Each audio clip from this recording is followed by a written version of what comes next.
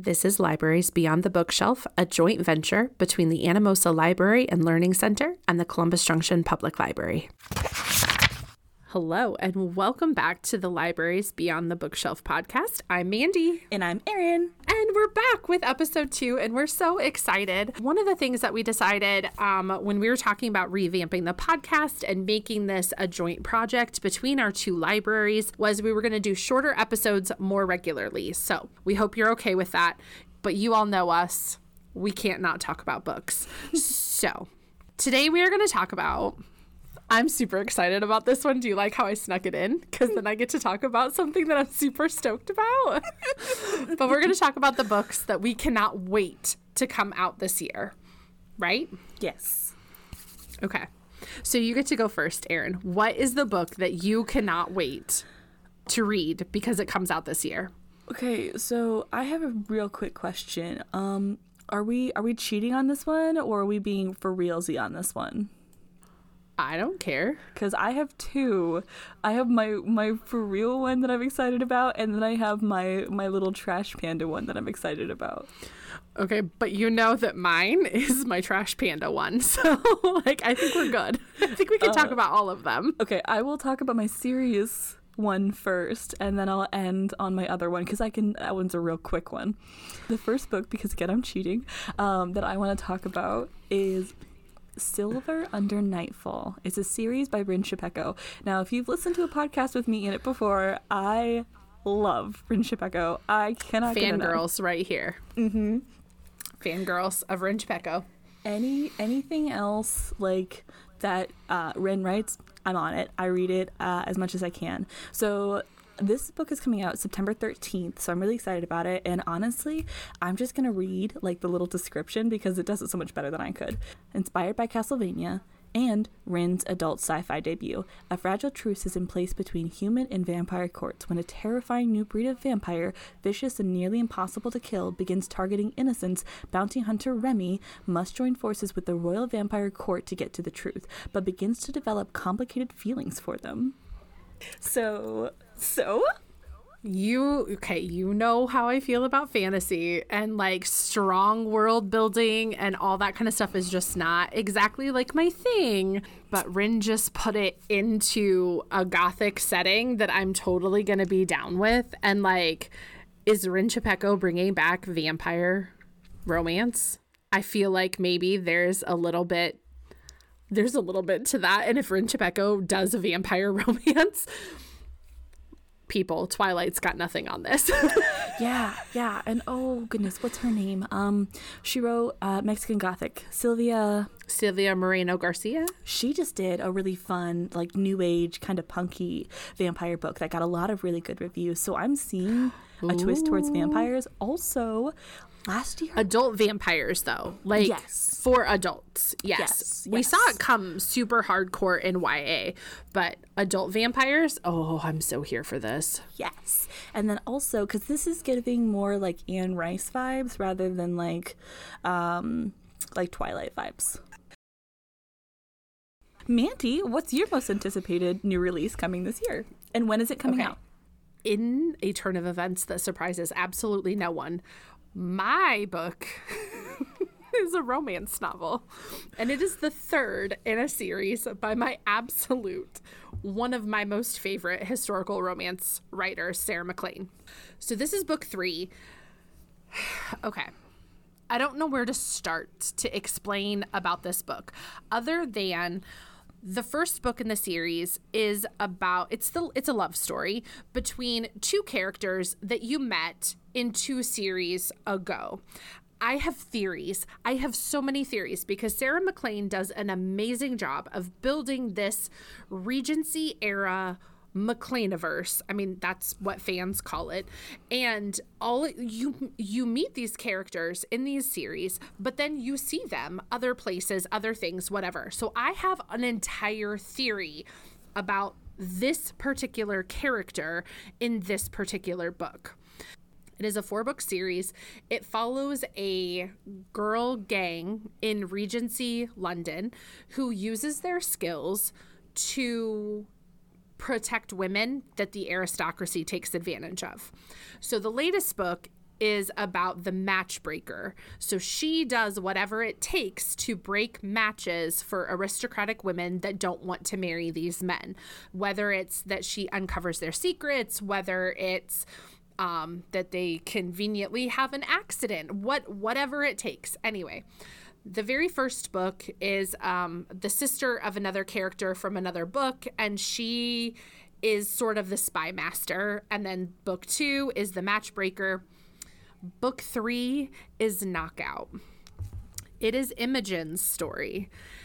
Imogen, the entire time you have read these other 2 books, her solution when things go wrong is let's just blow something up. And she did in some of the books, and it's absolutely fantastic. But who might you say? Of course, the love interest in Sarah MacLean world is the Scotland Yard detective that is charged with bringing down this girl gang, because they've blown things up, and they've blown family secrets out of the water. And so like there's all of these men that are like, oh, but patriarchy. And so he just knows Imogen is the problem, and she is the problem, but he has to be her bodyguard. And let me tell you, I'm so ready for this book. It comes out in August. It's like the first day of school. So when I am celebrating that my kids are back in school, I'm going to be a trash panda who stays awake and reads this book from start to finish, because it's going to be so good. And then I'm going to be devastated because it's going to be a whole nother year before the last book comes out. And that's Duchess's book. And you've met the Duchess in like literally every ball scene that ever exists in any Sarah MacLean book. And Sarah MacLean, to use her own words, she knows the job. She creates such amazing characters and situations. So if your hero is a firefighter, your heroine is going to be an arsonist. And they are going to be at each other's throats, and they are going to have such amazing internal and external conflict. And it's going to be so good. And I cannot wait to see what Imogen freaking blows up next. And I hope it's Tommy's heart. That's all I have to say. I can't wait. This is the book. Also, if you ever want to talk to me about where to start in the Sarah MacLean universe, and you want to read all of these books that have lots and lots of smooching and sexy time, but also have really, really, really great plots, I'm happy to do that public service for you, because I adore her books so much. I'm done talking about Tommy and Imogen now. I am delighted that you're like low-key trying to figure out like, okay, my kids are at school. Does work need me though? Like, the kids are going to be gone. It's the first day where it's going to be easy. Like, is this a half day? Like, am I necessary there? It's going to drop on my Kindle at midnight, and I'm going to stay up reading it, and I'm still going to get the signed copy from not from my local bookstore, but Sarah MacLean's local bookstore. Okay, so I've been very excited about this book. I've also been reading the series. I've been keeping up with it. I think you said something that's very important, that a book can be spicy, but it can also have plot. And I think that's something that when you're listening to this podcast, yes, we are avid romance readers, but we don't read romance just to be reading something. We're actively looking for romance with good plots, with characters that are well written. So I think it's important, and we are absolutely advocates of romance with substance, I guess. Not that any romance is bad or any reading is bad, but we are specifically looking for highly developed plots and highly developed characters within romance. So when we make recommendations, understand that it's not just, you know, something because it has really great spicy scenes. Exactly. So I wanted to clarify that. I'm going to go ahead and go into my book, if that's okay. Now, I did just get done saying that we aren't reading romance just to be reading romance. So I'm going to say my next book. So this series... Okay, so this series is called Mead Mishaps. So this is kind of like, think like Dungeons and Dragons kind of vibe kind of thing, where there's like, yeah, okay, anyway. Do these have the illustrated covers? Yeah. Yeah. Yay. So the series I'm so here for it. Okay, so the series is called Mead Mishaps. This is the third book. The first book in the series was, That Time I Got Drunk and Saved a Demon. And then the second book was called That Time I Got Drunk and Yeeted a Love Potion at a Werewolf. And this is the third book, That Time I Drugged a Dragon. So this is by Kimberly Lemming.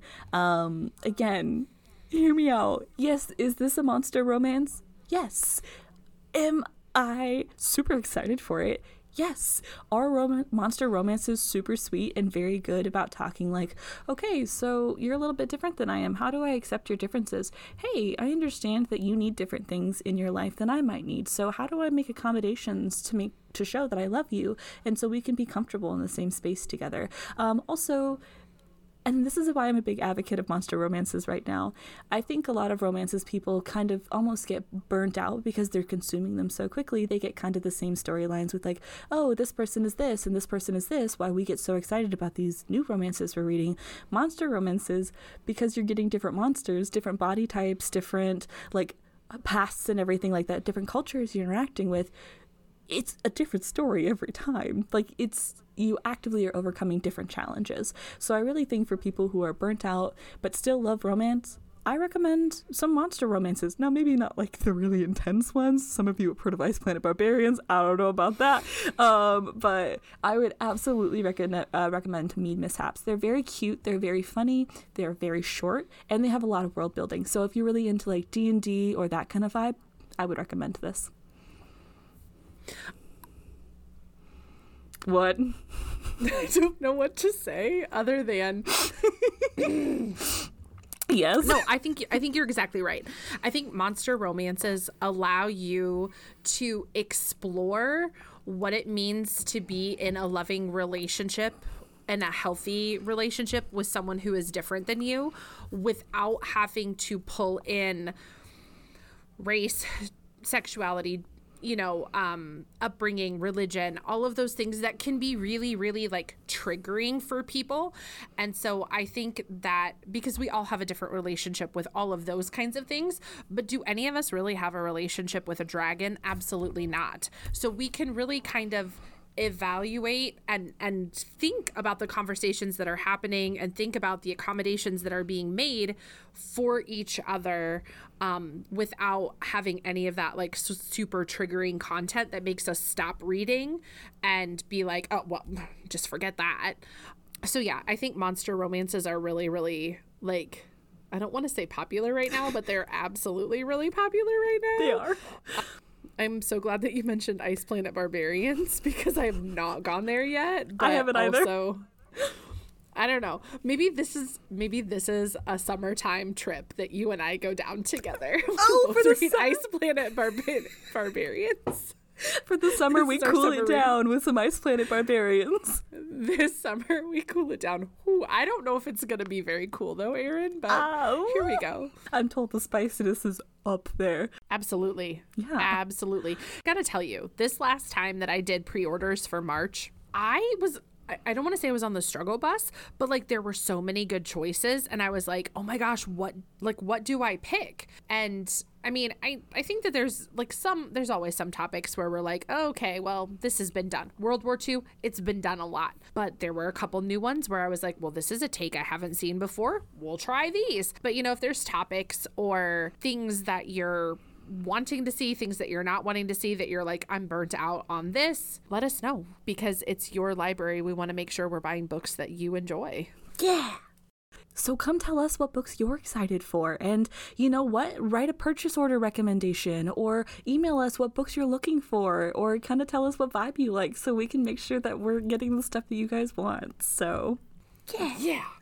And with that, we will say goodbye and we'll catch you next time on the Libraries Beyond the Bookshelf podcast. Bye, guys! And now for your listening pleasure, noise and nonsense, or as we like to call it, the tangents that we took out of the actual podcast so that we sounded like we were professionals that could have a conversation about books for 20 minutes without going down a series of rabbit holes and tangents. Enjoy. We have not had a good vampire writer Oh, that's a statement that I just threw down about. Really we have did. not had a really good vampire writer since Anne Rice. I'm sorry. Regarding the statement you just said, I would like to acknowledge that, is it high fantasy? Is it great world building? No. But do Lindsay Sands and Hannah Howell have a Yes. Highlander vampire Hallelujah. series? Yes, they do. It's Did I love every single one of them? I absolutely did.